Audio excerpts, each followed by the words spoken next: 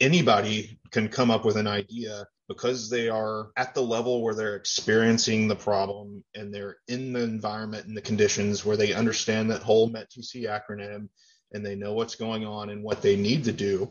They may not know the solution, but they can completely define that problem for you.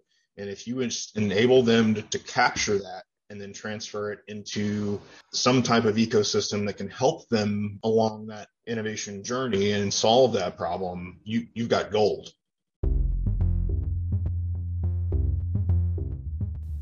This is Azimuth Check, the SPARworks podcast. You'll hear from exciting people about making your organization faster, more adaptive, and more committed. I'm your host, Chief Denoyer, an Army Chief Warrant Officer and the 425th Spartan Brigade's Chief Innovation Officer.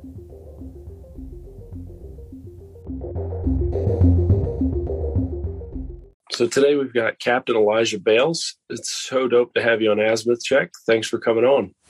Yeah, thanks for having me. It's been a long time coming. Right on. So, Elijah, you're an infantry officer, right? Yes, I am a grunt. Yeah, right on. And you've even got a little the infantryman 11 Bravos would not say that I'm a grunt, but compared to all other officers, I'm a grunt. Right on. And you've actually got some time doing HR stuff also, right? Yeah, it's some long lost memories that I'm trying to forget, but unfortunately, yes, I have some time in the S1 office. Right on. Well, hey, as an Army officer, somebody's listening, can you give them what does that mean? It means I'm generally in charge of trying to keep things between the guardrails for whatever assigned mission that we've got. Cool. And you're also in Ranger Regiment. So can you tell everybody what is Ranger Regiment? Yeah, so Ranger Regiment's an interesting place in a good way in that there's not too many organizations within the Department of Defense that kind of sit in a similar space. And I say that just because we are aligned with Special Operations Command, which gives us some authorities and special missions and a very specific mission set that allows us to do some great things and some additional funding. But we are also very tied into the traditional Army structure that allows us to not only give back to the Army, but have a back and forth mutually beneficial relationship for ourselves and the Army and the way that we conduct operations. And then our missions are somewhat similar and our equipment's similar, and it allows us to really leverage both ends of the spectrum, but also be a nice test bed to see what's the best things out there and then rapidly implement them within our organization. And if it works, spread it out to the rest of the Army, which traditionally has just struggled more with being able to rapidly iterate and include new types of equipment or processes and methodologies. So I think that's kind of the biggest benefit of where we're at. And the reason that we are there is because the people that are in the organization are extremely experienced, they're extremely talented, and they are very passionate about what they do. So it enables us to be able to be successful in both areas of that spectrum. Yeah. So it's an operational unit that functions in a special place, very unique opportunities. I didn't know anything about Ranger Regiment coming into the Army. I knew the name, it existed, Army Ranger. Coming in, didn't learn about it until I was in and probably somewhere in airborne school, heard about RASP and that. When did you hear about Ranger and that?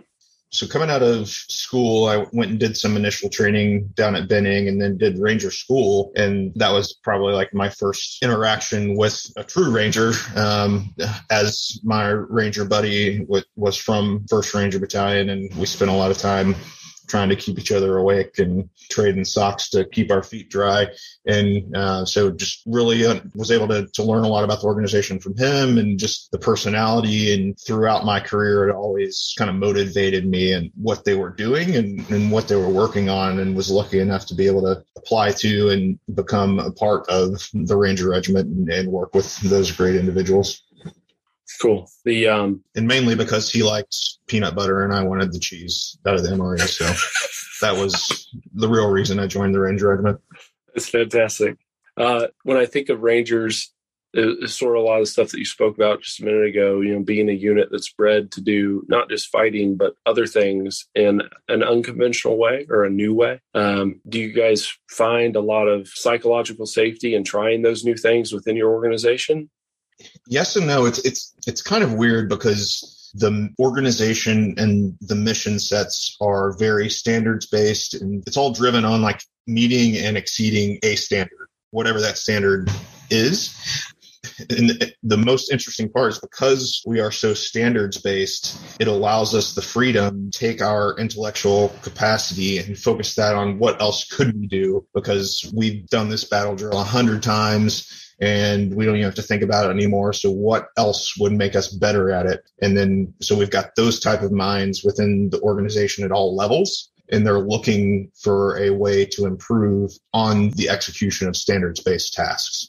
That's awesome. And that usually happens in a very complex and decentralized environment. So it's probably one of the reasons that our rangers and leaders are very successful. Yeah. You've got a ton of people who are operating in with conventional restraints in unconventional areas, thinking outside the box and bringing those solutions, trying to figure out how they fit into their structured environment, right? Yeah, and because of the known expertise and proven success in the past, there's a trust within the organization that allows those individuals to kind of test and try things out, especially if they're doing it in the right way and everybody is able to really do things that they may not be able to do in other organizations.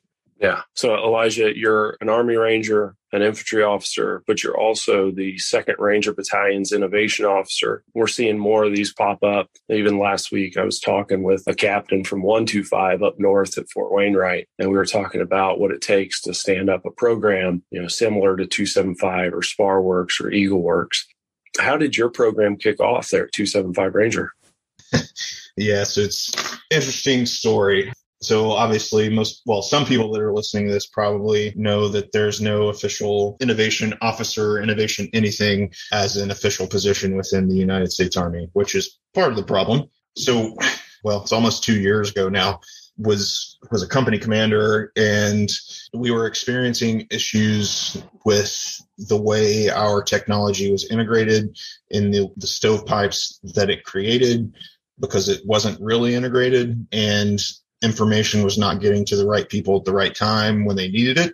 And that resulted in some unfortunate incidents. And as we were conducting reviews of what happened and how we can improve, we realized some of those disconnects, and the organization and really our leadership at the time understood the value and the impact that it could have if we were able to solve those problems internally.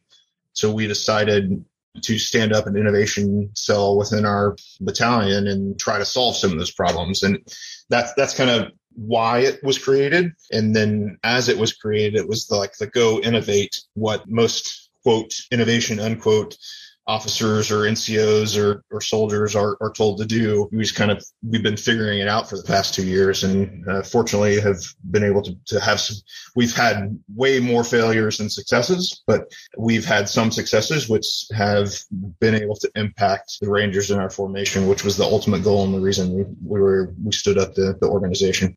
That's awesome. The failures that you're talking about, because I've experienced some of the same things, what I've sort of dubbed successful failures, projects that didn't complete, or resources or people were mischosen, or whatever the case was, that milestones were hit, but success wasn't met. But because we hit certain milestones, we were able to learn from them and take them into other projects, Exactly. And if we're doing it in the right way, that is done at very low risk and zero cost to the organization and the Army as a whole. And it just continually makes us get better every single time we fail. If we fail in the right way. Yeah. What do you have any failures that you want to share that you guys learned from? I know that's a tough one, Yeah. I mean, there's definitely individual projects and ideas and lots of things and widgets that we would have loved to get across the goal line, and resourcing just fell out or whatever. But I would say our biggest failure and continual struggle is more of a culture change as leadership changes out, as individuals move between and across and in and out of organizations, trying to keep the momentum of and focus and prioritization of what innovation is and what we're trying to do and actually enabling people to do it. It has been our biggest, I wouldn't say it's a failure. I would say that's our biggest struggle, to kind of completely not answer your question and send it in a different direction. I think that's probably the hardest part, because if you can get the culture right, it doesn't really matter how many times you fail.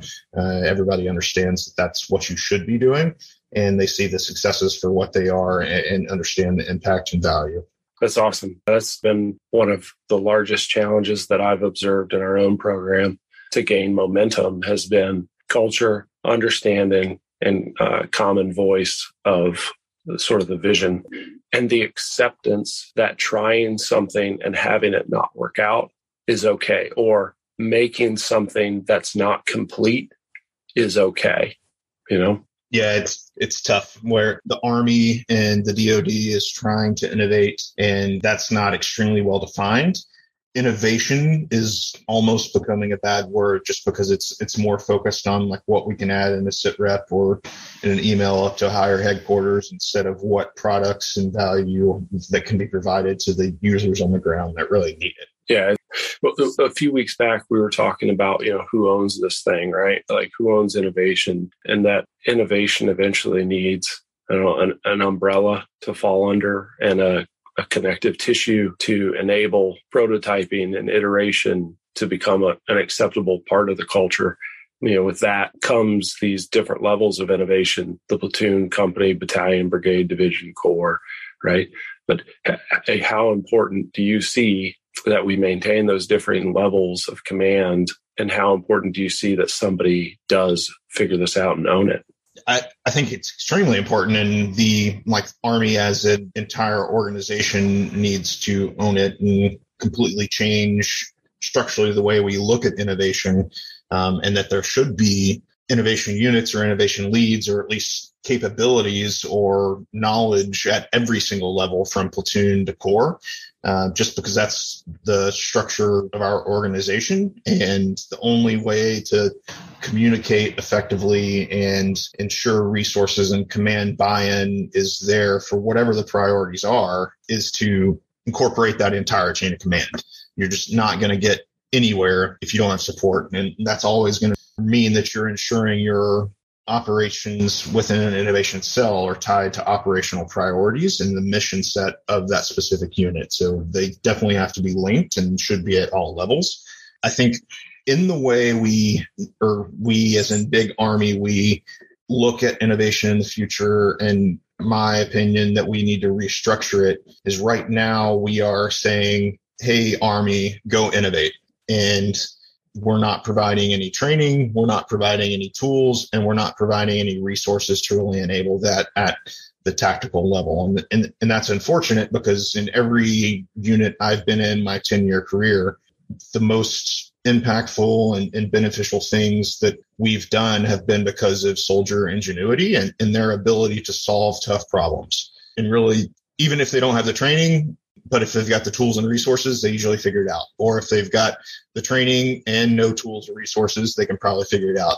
But it's very rare that you can do anything that's impactful if you don't have those. And I kind of equate it to saying, if you asked a soldier in the United States Army to, we'll say, an 11 Bravo infantryman to go fly a jet, but you don't teach him how to fly the jet, you don't give him the plane, and you don't provide him any fuel and tell him to go figure it out. That's basically what we as an Army organization are telling the formation to do when we say go innovate. And I think we needed to kind of restructure. We have some tools and some products out there that are focused on accomplishing a few of the specific tasks required, but those are more focused on big programs and kind of doing project management type tasks. And there's not really anything that supports and enables the warfighter at their level, whatever it happens to be, to actually conduct innovation. And I think that's the next big step that we need to make.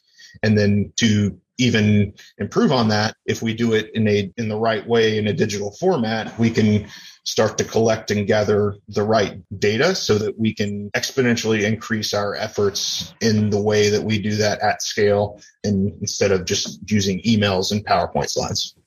Yeah, I think you had a really good point about the training not being there. That's a huge miss right now, because we have had other tools in place, like, and I can't even quote it off because it wasn't marketed very well, maybe, but on AKO, there was a tab that said it was like Army Innovation or Army Idea Submittal, or people would go on and be able to submit their ideas. But I don't think that was broadcast wide enough that I, as a leader, didn't even know it was there until I was just digging around on AKO and found it. And part of the problem is we kind of develop things like that in a vacuum, where you as a leader or a leader in the Army is generally going to have access to a government issued computer that was assigned to them and on a network, whether it's in their office or at their home through a VPN, that 90% of the Army formation has no access to. Yeah. And then with access, we're still missing a training piece that I think is critical. And I think you believe that too, that if I tell somebody this is an option that you can do, submit your idea and work it through. But if I don't know how to work it through, it just is going to die. Like I'm sort of my own energy. Like, even if I was excited about my idea, it slowly fades because I can't figure it out on my own. I don't have anybody to help me. Yeah, and so not only the training, but the amount of time that it takes to figure it out those are two of the largest barriers that are preventing Army innovation. Because if it takes too long to become an impact or impactful solution or of value to an organization, users and leaders are going to get distracted, or they're going to change out and they won't see any value in it for them.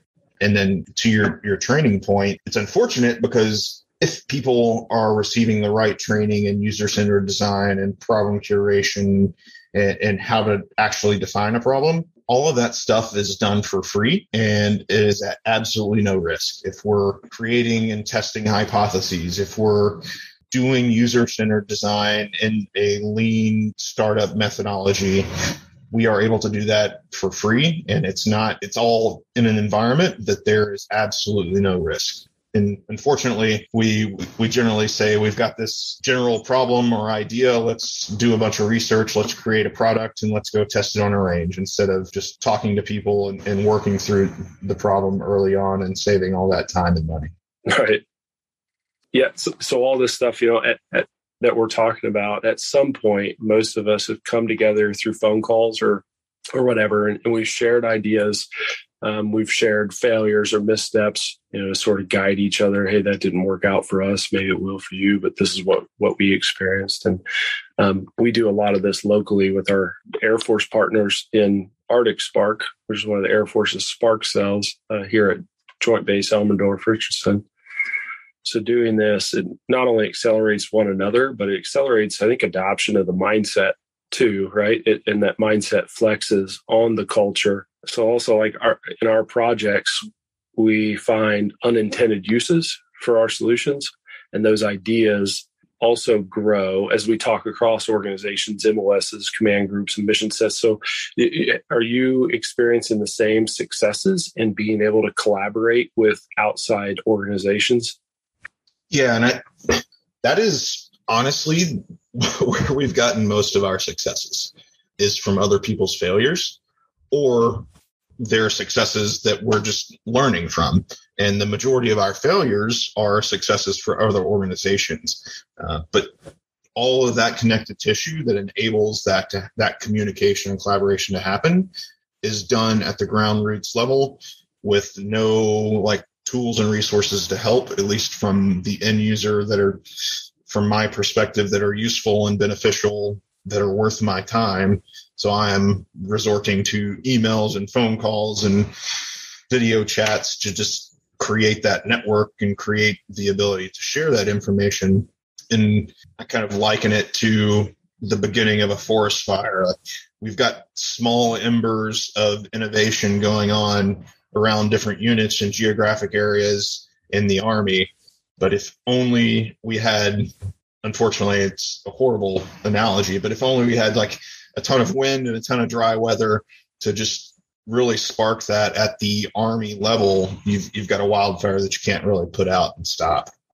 Yes. Yeah. And I feel like that's what we have to do. And we're doing that. And the scariest part is once you kind of get it started, it's much harder to keep it going than it is to put it out. And there's so many environmental factors that can put it out.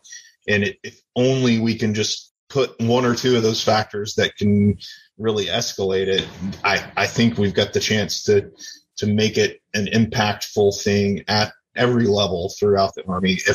If they know what they're doing and they receive the training they need, that will help with the culture. So you don't even have to directly focus on the culture and say, hey, receive this brief on what you should be doing. You can do it yourself. And then with those tools and resources, those are the conditions that are set that allow us to start the fire. Yeah. And tools, resources, money, time, people, these aren't just Army things either. These are societal things. These are industry things. These are, they're not just, locked into the military. So if there's one thing that Army officers, that commanders, that soldiers are really good at, and it is at shaping our own culture around us, right? Yeah. That honestly, as leaders in the Army, that's probably the only thing you control, because right now all training and tools and resources are coming down the chain, for the lack of a better word, but so they're dictated by somebody else. So the culture is the only thing you control. Yeah. So about bringing it back to you a little bit, before this assignment as the innovation officer for 275 Ranger Battalion, did you hold positions that maybe you led change that was outside of the box or not the obvious answer? A little bit. I mean, because our organization is very standards based, I may have been viewed as a black sheep because I kind of challenged those. I would just say that, yes, I've always been one to challenge assumptions, whether it's an assumption from yesterday and an assumption from 10 years ago. And there is the potential in a very standards-based organization that we're taking and turning assumptions from long ago into potential facts. And I do think there's value in reassessing those assumptions on a regular basis and doing the whole Army MET-TC thing and understanding the environment and the conditions around you to ensure that you truly have the best data available to inform your decisions. Yeah, and we collect up those conditions around us from our own observations, from subordinates. So our soldiers bring in some of the information, right? And they feed it into us. They also give us ideas for how we can address some of those things. The majority of our most impactful solutions are the ones that come from the soldiers and the Rangers that are living the problem and are in it on a daily basis, not the leaders telling them what to use. And that's the value in creating a culture that enables them to communicate what their problems are and communicate their ideas and provide them the ability to take it from an idea and a potential solution to an actual solution. And one of our recent examples is in conducting sensitive site exploitation and during an operation of a specific room of intelligence value that's there, and there's a couple people that are there, and we're trying to organize it all. And traditionally it's been done through very analog methods with paperwork and taking people and moving them there and then talking to them, and there's no kind of collaboration tools. But we do have collaboration tools, and the individuals are like, why can't we just do this on a specific device? Or why can't we use it through our communications network? Or why can't we automate some of these processes? Or why can't we at least create a workflow that enables us and coaches us and do that digitally? And as we were able to do some software development and created that capability, and internally we were able to provide a solution directly to those users and conduct iterative feedback and ensure that they have a tool that they want and will use to solve their problem. Yeah, that's awesome. Those ideas that guys are coming up with, I was talking on the last episode with Lieutenant Colonel Newell about risk and new ideas, or risk and innovation. And she had said something really cool, that if we're going to call it anything, it would be risk mitigation. But looking at it as risk may be the wrong term anyhow, because if you're solving a problem, that there's no risk in that. To say, I have a problem, I have an idea that might solve it, and I'm going to try it on a small scale. As a commander, what challenges have you observed in trying new things that aren't standard? I would say that the biggest risk that I have experienced is not a risk to people or risk to resources. It's a risk to culture. And if it's not like we can't try and there's a huge risk in trying something or figuring out if this idea is beneficial or not, it's the culture that's not what we do, or this is what we focus on, that's new and unknown to us, and we're not willing to accept it, turns a lot of people away. And very few, a small percentage of the organization is willing to accept that cultural risk because there is no real physical or monetary risk to the organization. And that's the last thing that I believe is kind of standing in the way, honestly. I would agree with you. And I would also add that I believe, my opinion, that if where we will observe risk is in not trying something new, not adapting. Exactly. And if we do it in the right way, the direction that we're heading, everything that we're focused on is based off of problems that are usually risk inherent. So everything that we're trying to do, even if people don't understand risk or risk management or risk mitigation, at every single level in the Army, we are trying to lower the risk to ensure we can complete our mission. And all of the problems that then come out of those operations, if we solve them, are going to inherently reduce risk. So I ask this, do you think that everyone can be creative in your organization? Can anybody submit an idea? Is anybody capable of identifying problems, opportunities, challenges? I do think so. I mean, they may not be able to connect all the dots and the resources and get it to a solution, but I think that's the bright point, is that anybody can come up with an idea because they are at the level where they're experiencing the problem and they're in the environment and the conditions where they understand that whole METTC acronym and they know what's going on and what they need to do. They may not know the solution, but they can completely define that problem for you. And if you enable them to capture that and then transfer it into some type of ecosystem that can help them along that innovation journey and solve that problem, you've got gold. So capturing that up, right? And I agree with you. Everybody can come up with the idea, or everybody can at least identify a problem and suggest a solution. How do we start to capture that stuff? How are you guys capturing those ideas? Sorry to not answer your question, but that's part of our culture problems. We as an Army have always thought about people complaining about things and people having issues and experiencing challenges and problems. Hey, just go shut up in color and do what I tell you to do and you'll be okay. We look at it and say we're hard or we're tough because we do things in a difficult way, instead of looking at it and saying we have the opportunity to capture all of this information and actually solve the problem if we do it in the right way. Yeah, absolutely. So how can you as a leader encourage others to be creative and not accept the status quo? I think it's just changing the way that we accept complaints. So it's not a complaint because the individual doesn't want to do something you've told them to do or isn't doing it the right way. You have to challenge that complaint in ensuring that whatever the individual at whatever level, if this is truly a problem for you, show me that it's a problem and create the environment where it enables that individual to help solve their own problem, or at least define their own problem. And then you as a leader enable them to solve their problem instead of just saying, no, that's not a real issue. Go do what I told you to do, or listening to them and not helping them. What do you think about leveraging AARs as our way of listening to that? So right now, a typical AAR will say hey, give me 3 sustains, 3 improves, and that we actually start taking those that are most actionable and writing them down and bringing them into the next time we do that. So if it's as simple as a qualification range and we AAR it afterwards, and we take our 3 improves and we look at those and take the highest value one, write it down and bring it to the next range with it and make sure we don't do that again. I definitely see value in that, and especially if we're copying what those problems are.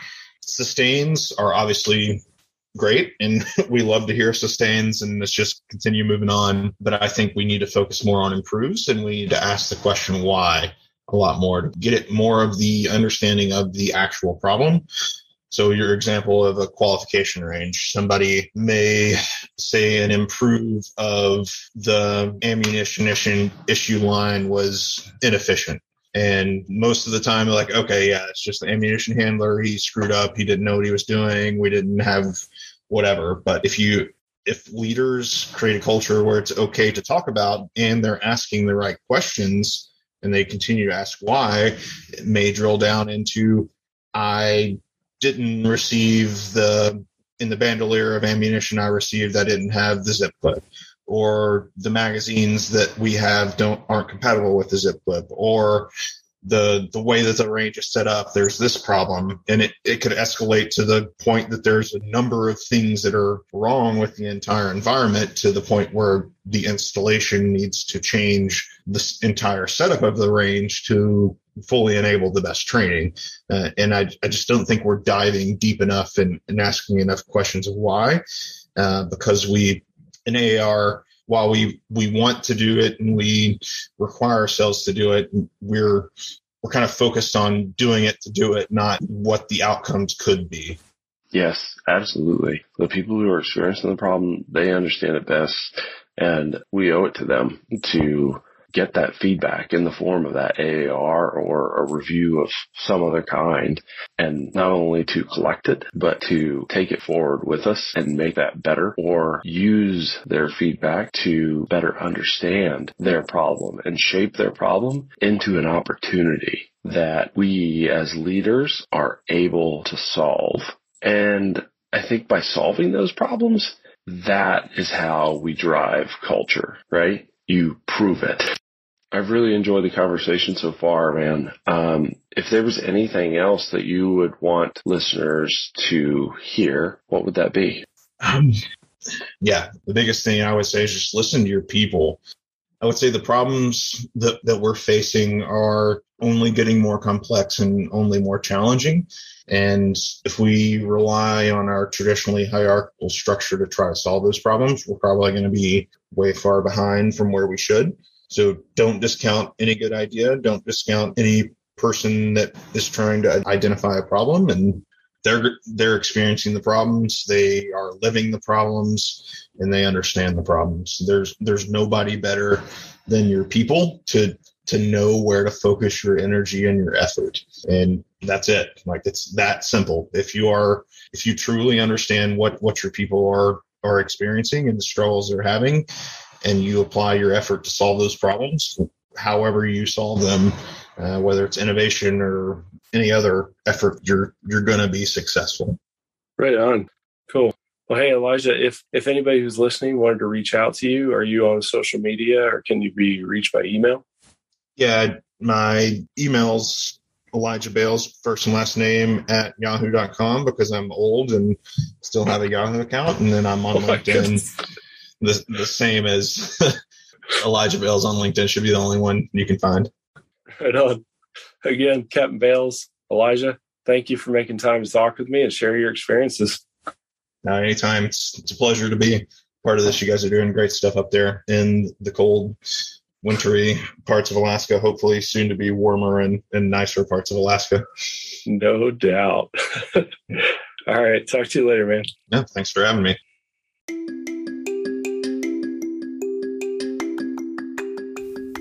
This has been Azimuth Jack.